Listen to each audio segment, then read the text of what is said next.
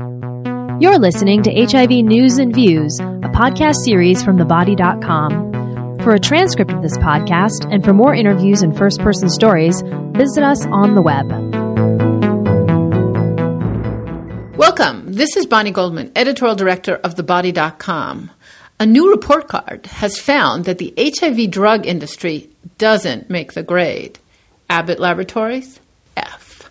Roche, D. Boehringer Ingelheim, D+. If the 9 major HIV drug companies were in school, most would probably be in detention, according to a new report card issued by the AIDS Treatment Activist Coalition, also known as ATAC. ATAC graded the drug companies in 5 different categories, including fair pricing and their relationship with the HIV community. Some did okay. Merck and Company and Tibotec both got Bs, but most did not fare as well. In this one-on-one interview, we get the nitty-gritty on this telling report from longtime HIV/AIDS journalist and activist Bob Huff, a member of ATAC's board of directors. Welcome, Bob. Well, it was all over the New York Times. ATAC issued report cards to pharma, and the average final grade was a C-. Can you talk a little bit about these report cards? Yes, ATAC issued a report card on the performance of the pharmaceutical industry, specifically the companies who are involved in marketing and developing HIV drugs, antiretrovirals.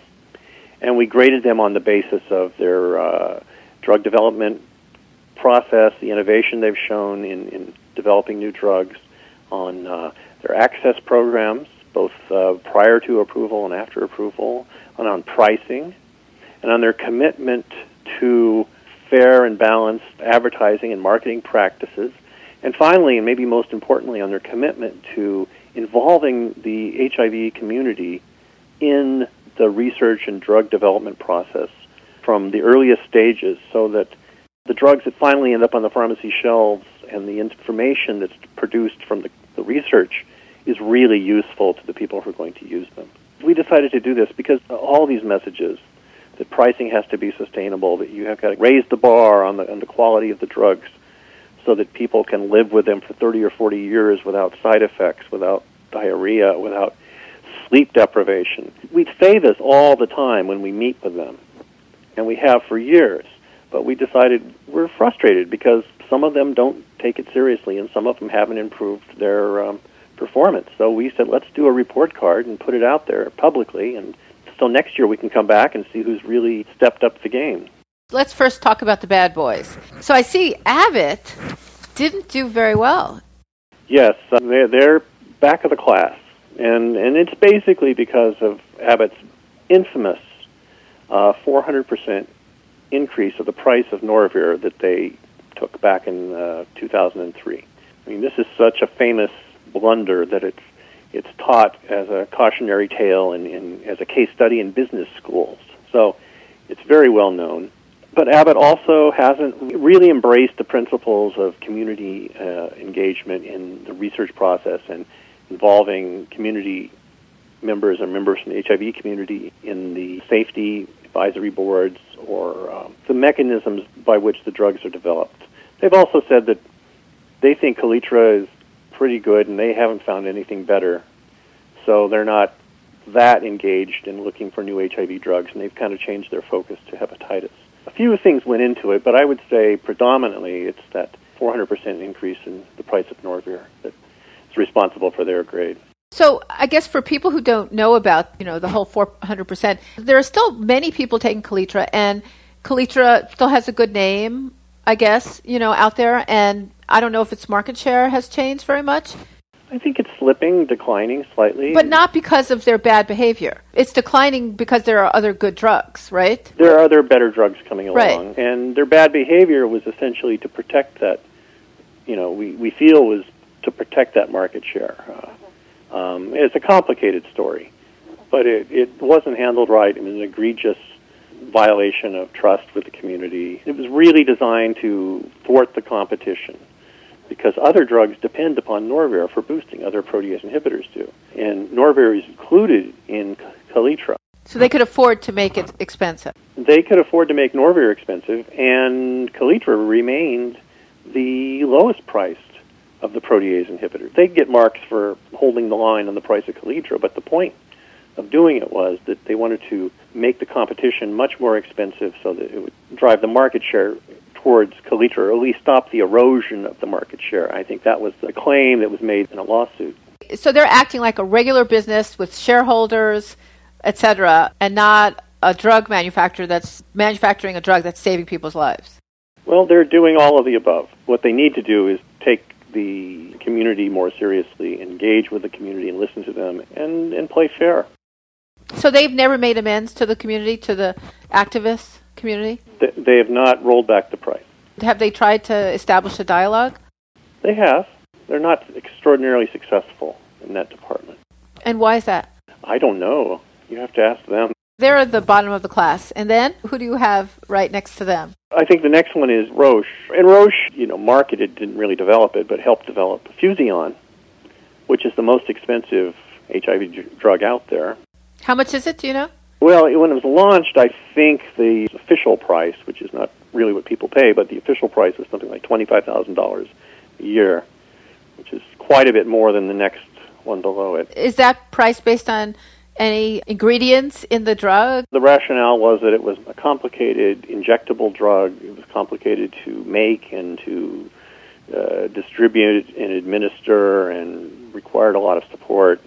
But they're backing out. They've said that they have discontinued actively looking for any new HIV drugs, and they're focusing on hepatitis. And that's another thing that really prompted this report card. This is a time of, we're seeing a lot of change in this industry. We're seeing Roche stepping away. Merck has purchased Schering, and Schering had an HIV drug in development, but none on the market.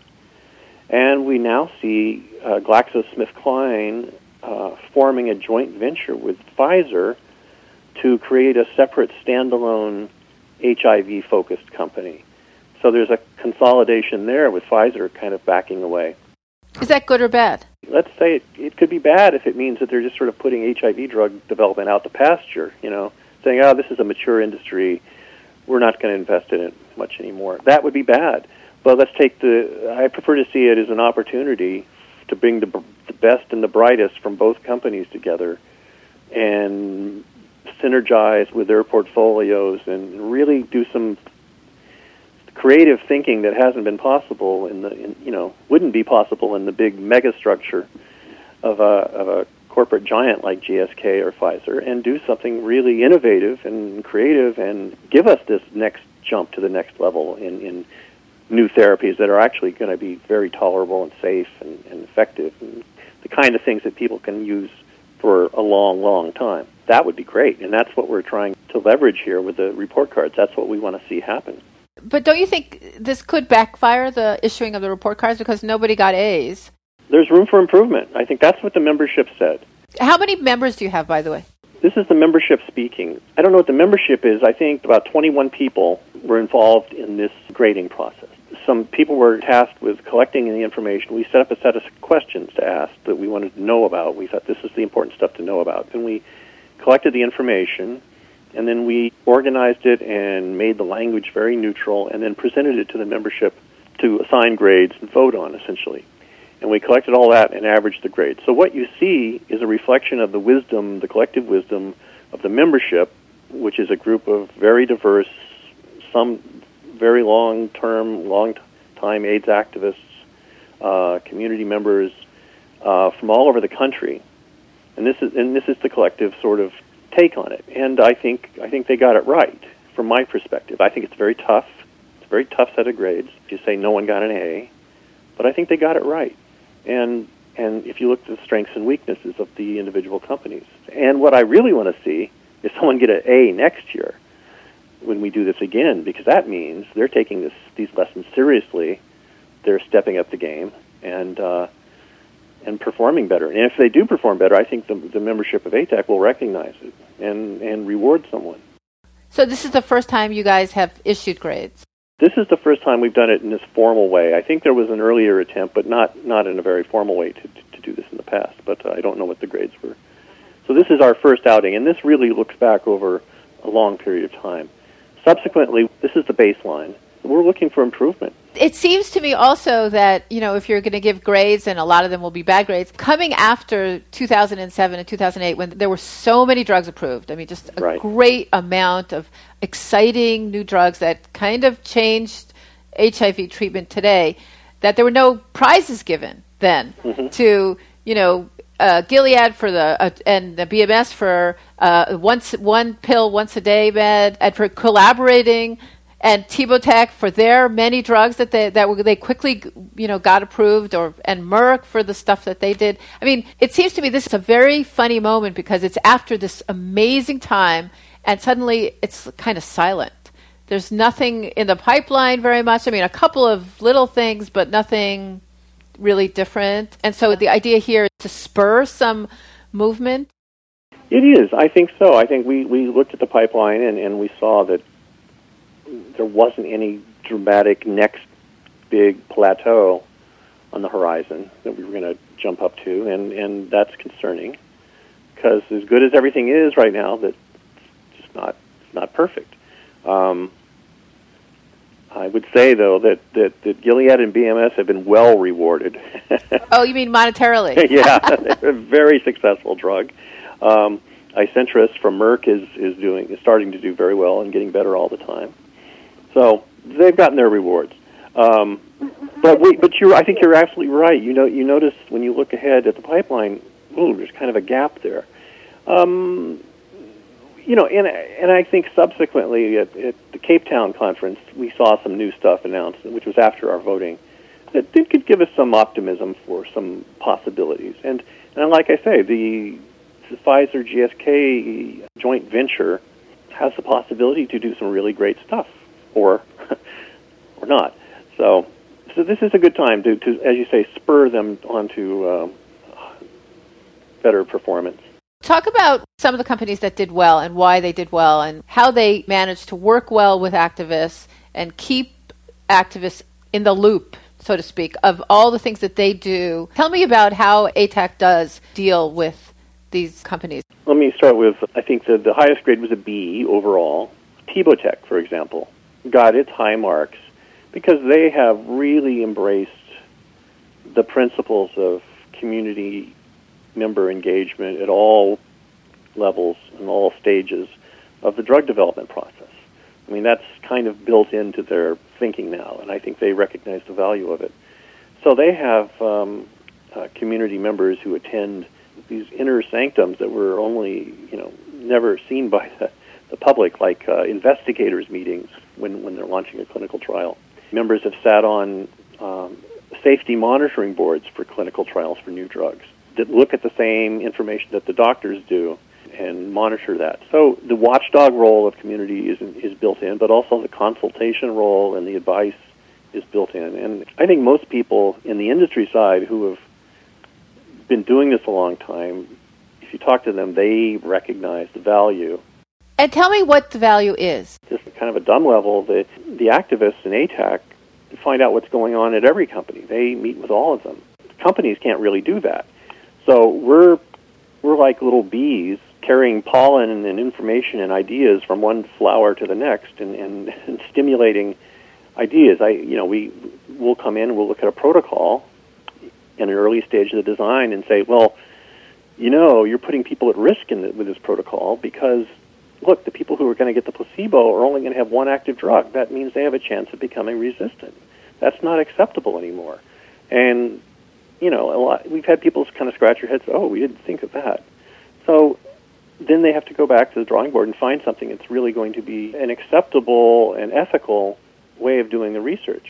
So even though that they are being advised by physicians and being advised by all kinds of people, they wouldn't necessarily come up with the same perspective? Well, there's a lot of inertia, and I think HIV is the classic example because in the old days, the activists went into the streets, the people went into the streets, and went in handcuffed themselves in the company's offices to get the attention and make change. And it worked. It changed the FDA. It changed how the NIH works. It changed how the AIDS clinical trials group works when those barriers were knocked down. So there's a deep historical, unique relationship between the community and HIV research structure.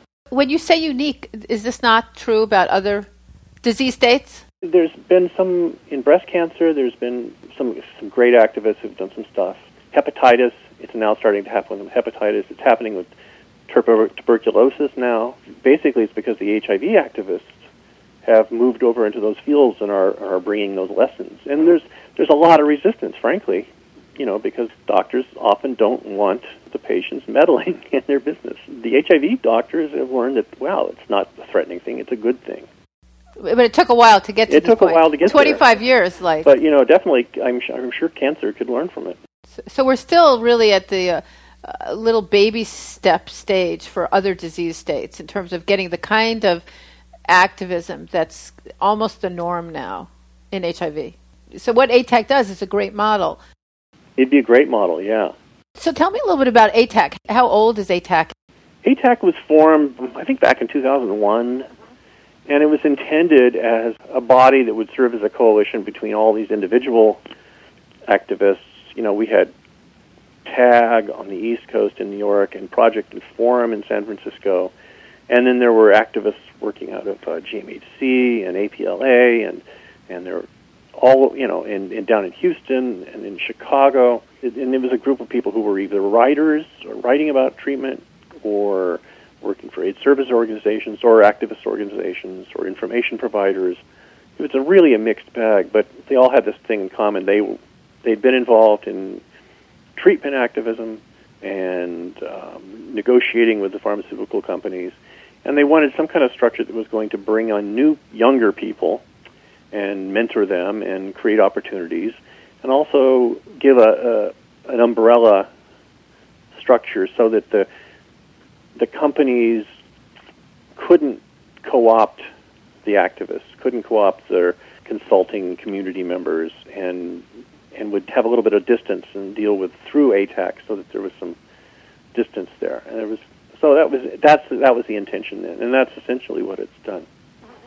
Can anyone become a member? Anyone, we encourage people who are interested in ATAC to find out more about it, find out more about the history of drug development and the terms, and maybe talk to someone who's an ATAC, and learn about it and see if it's right. But yeah, we're looking for new members, encouraging new members. It's kind of a steep learning curve, I would say, because there's a lot of terminology and concepts to learn about the drug development process and statistics and medical jargon. But a lot of people with no background in this at all, but have a keen interest in having their voice heard in this arena, just take right to it and do great. So absolutely, there's I think a process of growing into it, but we encourage people who are interested to look at the ATAC website. How often do you have meetings?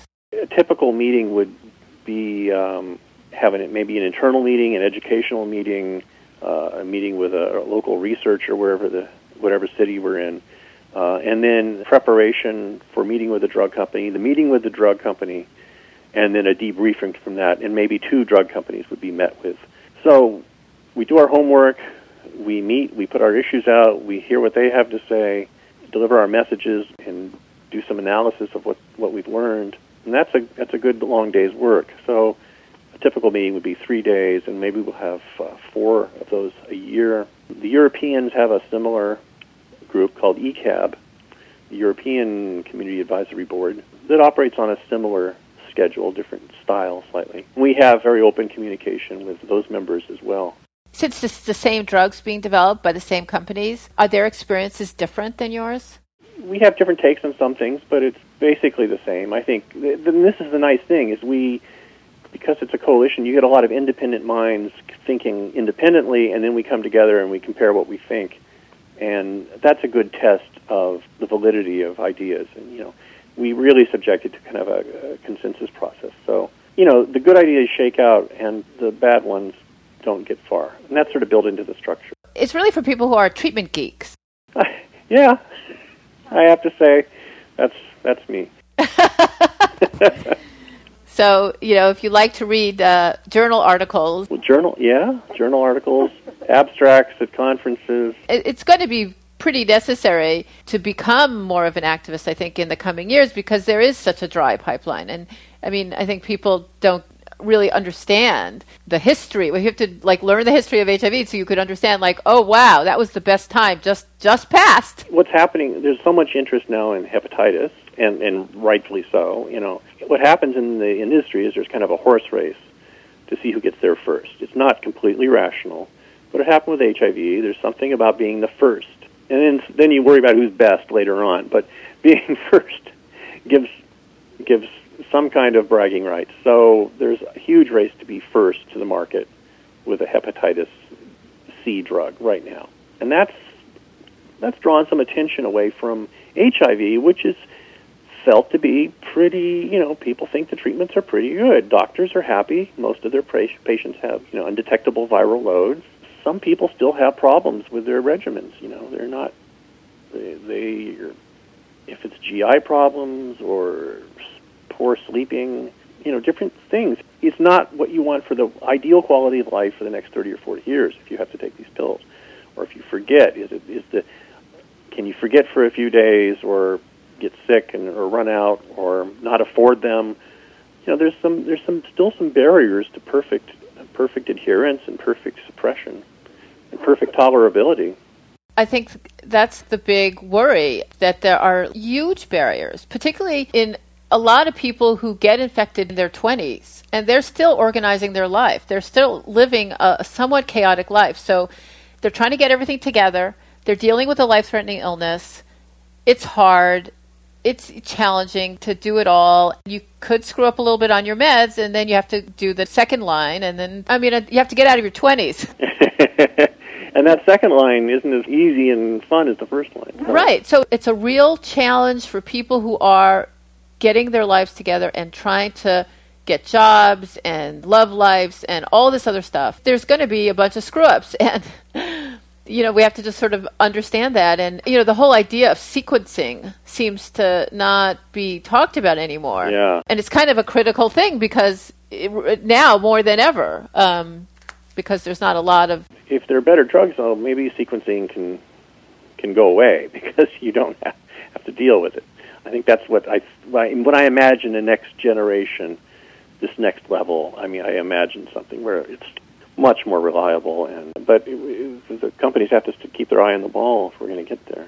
So let's switch to some other things that I see that you have here on these grades. You mentioned that the community would like a lot of these drug companies to cover 100% of copays. What does that mean? The copayments are imposed by the insurance companies.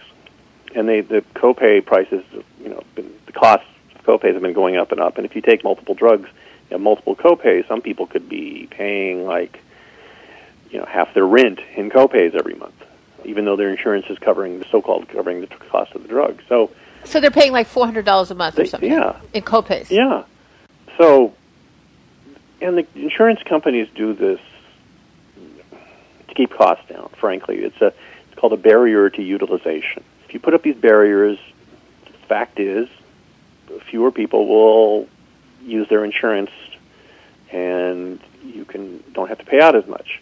The drug companies have almost universally set up some kind of program to reimburse or help with the copay payments to keep the costs manageable, and that's a new thing. It's kind of a patched over plan, and it's a patchwork of different plans. And what's it called? The Patient Assistance Program or something? There's a Patient Assistance Program. It covers the cost of the drugs for people who don't have insurance or maybe don't qualify for state ADAP, AIDS Drug Assistance Programs. So there is that in place for emergencies, but this is separate. These are separate programs that are similar, but they're just intended to cover copay. Most of the companies are calling these temporary programs at the time. We're not, we want them to become permanent for one thing. We don't see this problem going away. We'd like to see healthcare reform that makes all these problems obsolete, but this is the messed up system we have, and the idea is that if people can't afford these copays, they're not going to fill their prescriptions, and that's bad news. We'd like to see more consistency, easier to understand, a little more commitment to them going forward as long as they're needed. Are these drug companies interested in making this change? It's all pretty new. It's still pretty new, so they're working them out, and I think there's a lot of ideas being tried out right now, and other people cover this much more closely than I do. I tend to focus on science more than the access issues, so I can't give you all the details of which programs are really working out, which ones are causing problems, but... If somebody's interested in getting one of these companies to help with their copay, they could go on the site? Yeah, that's important. Some of these companies have programs, but no one's heard about them because they don't really promote them. But yeah, generally, you should be able to go to the company's site for the drug, and hopefully, prominently, it should be displayed there somewhere that there is this program. Alternatively, you can get a card from your doctor if your doctor's a big HIV provider, or from your pharmacy if your pharmacy has a large HIV clientele. So these cards are out there that explain how to do it, or you can get one right off the internet, or you can call the patient assistance program for a company, and they should be able to give you the information too on copay assistance. Okay, then on to marketing. I see most people got fair to middling grades on marketing. Tell me, what was wrong with the way people market HIV meds? Well, one of the lowest grades was GSK, and GSK has had a pattern for many years of sort of bashing the competition, raising fears about the competition's side effects. It's because they were in a situation where their market share was eroding and slipping, and others was gaining. So that's a strategy that they use to hold that back. The problem we have is that it's based upon fear, and it's just not an ethical way that we feel to address the community. But Abbott, of course, got an F. Got a lower grade than GSK. Well, Abbott did a lot of spin, again, around the 400% price increase. They actually put out some materials that the FDA sent them a warning letter over because it was misleading. It was comparing apples to oranges. And, Norvir was approved as a protease inhibitor, antiretroviral agent, but it's not used for that now. It's used as a boosting agent. So it's a little slippery thing going on between what it's indicated for and what it's used for. And they, in responding to the furor around the price increase, put out some materials that were misleading, and the FDA cited them for that. I think a lot of people don't realize that in the marketing of some of these drugs that the companies don't just say, my drug is great. Could you talk a little bit about that? The classic one is GSK doing educational presentations on the kidneys. Why is GSK being so generous with informing the community about the health of their kidneys, which is fantastic. Everybody should know about the health of their kidneys. It's very useful information. It's good information. It's true. But it's actually aimed at the idea that their competitor, Gilead's product, tenofovir, has kidney toxicity. So they're raising kidney issues to get to the point of raising concerns about kidney toxicity using the competing drug. And tenofovir is Veriad, and Veriad's in Atripla. Yes. And it's in Truvada. Yeah. So they get to hurt any number of drugs. Right. So that's an example of that. If there's a workshop at an AIDS organization and it's suddenly about the horror of heart disease in HIV. And that might be coming from someone who wants to bash GSK's abacavir, yeah. Because there was a couple of reports from a large cohort that associated abacavir with some cardiac events, And there might be some company who has a nice workshop on depression and right. How horrible depression is in HIV, and that we should be very aware of it. And that would be aimed at efavirenz. So Sestiva, or otherwise it's in Atripla. So what company would be doing that one? Well, if you saw something like that, it might be coming from someone like who has an alternative first-line treatment like Kaletra. So it might be coming from Abbott. It's a game they play among themselves. Some do it more heavy-handedly than others. The ads that GSK were running were basically saying there are sharks out there, and they show these shark fins in the water. That was aimed at don't rush to change your regimen. And that was probably, you could make the argument that was aimed at people who were taking Combivir, keeping them from switching to, say, Truvada. It was a time that was big. The shift to Truvada was well underway. this is only about a year and a half ago. So, which is a fine message. It says, don't switch without talking to your doctor. Well, you have to talk to your doctor if you want to switch anyway. But it was really designed to raise fear about switching. So, again, that crossed the line. But just taking the other side, I mean, what's a company to do? They're just trying to do their job. They're just business people. They have a product. They're trying to get attention for it, and they're trying to maintain market share, et cetera. What's bad about that? Well, you can do that, but you're going to get a bad grade from ATAC, and people are going to point at you and say, you're hurting people. So I think they'll have to think twice about it. I think there are voices inside the company who may be saying, wait, this is not ethical, this is not a road we want to go down, and maybe they'll have a bigger voice the next time this discussion comes up. That's the influence we're trying to have. Are you going to have meetings with all these companies and give them their report card? They've seen the report cards. I'm sure it'll come up when we finally do meet with them in turn throughout the coming year. So they didn't get upset with some of the grades that you gave them? I don't know the details of I haven't heard all the responses. I'm sure everybody wanted an A. And everyone got, kind of fair to middling. And they try so hard. And, yeah. The activists seem so ungrateful. I mean, they're included in every meeting. They're CC'd on all kinds of things. And yet they still don't appreciate that. I mean, I would think that somebody might get mad. Some individuals might, but this is really aimed at the collective act of the company. And some companies are being very well rewarded. Some are not. Some are having a hard time. But it's really not about individuals. So what's the next step here? You've given out the grades. You've announced it. What happens next? Well, we're going to, open the dialogue, and I'm sure we'll get into conversations with the companies about the specifics, and we'll try to promote some ideas of how they can do better. We have 10 guideline steps for improving their performance that range from developing new treatments to consulting the community and honoring the commitments to keep up with their post-approval research. Because it's not just the drug that they're bringing to market. They have to produce the information about the drug and how to use the drug. And it's a complicated scene out there. You have to work out all the interactions, and certain populations have special needs, and there's a lot that has to be understood so the drugs can be used safely. We're interested in people who have absolutely no options, and there are people like this who, even to all the drugs that are out there right now, they have resistance to everything. Possibly because they were in the clinical trials for some of these drugs and they got the placebo and they only had one active drug, so they became resistant to it. We want new mechanisms to give them very early access to experimental treatments. And the FDA has heard that and they support that. This is compassionate use? It used to be called something like compassionate use, but it's all expanded access or early access. And what we're doing is looking now at a very early access. How early? It could be before Phase 3. It could be late Phase 2. It's usually when you've got a really good idea of the dose, and it may be for a very limited number of people. But the FDA seems to support it. The companies have to support it. But it's kind of a problem, as you say. The pipeline is not rich right now.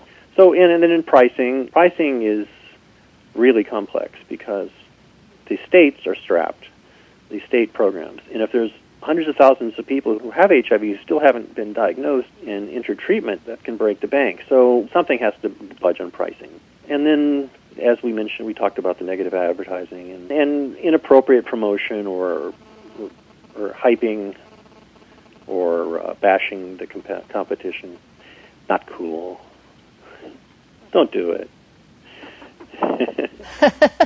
In closing, it's great to hear that there are people who are sitting in on meetings and helping with this process and trying to advocate on the behalf of the million or so people in the United States who have HIV and the 200,000 or so who are on treatment. But what if somebody out there who's listening to this wants to join ATAC but doesn't know that much about treatment but wants to help you guys in some way? Do you need donations? We absolutely need donations because in the New York Times article, it was very clear, it's one of our vulnerabilities, so to speak, is that we're being funded by the pharmaceutical companies that we're criticizing. So one of our goals as an organization is to really diversify our funding, and that's part of it. Individual support would be a big help in that because it helps with our independence to, I got to say, the membership probably largely unaware and wouldn't care anyway. about where they're funding. They're bulldogs about these issues, and if you can see from the grading, they're really tough. I mean, it was a tough set of grades that came down. I think they're reflective of the reality of the perception of this very diverse membership, but yeah, definitely on the tough side. So the positive spin is that this is where we want to see improvement. Do you expect next September 10th, 2010, you'll have new grades? Yeah, I think so, and especially if we see movement improvement, I think we want to really call attention to that and bring that out. If nothing changes or things get worse, that'll be a problem. Thank you so much, Bob. All right. Well, thank you. I really appreciate you taking the time to talk with me. Great. Bye-bye. The opinions expressed by hosts or interviewees in this podcast do not constitute professional advice, should not be considered substitutes for professional services, and do not necessarily represent the opinions of Body Health Resources Corporation or its sponsors. Please see the full disclaimer online at thebody.com. If you have comments or questions, please contact us. Thank you for listening to HIV News and Views. For more podcasts, be sure to visit us online at www.thebody.com.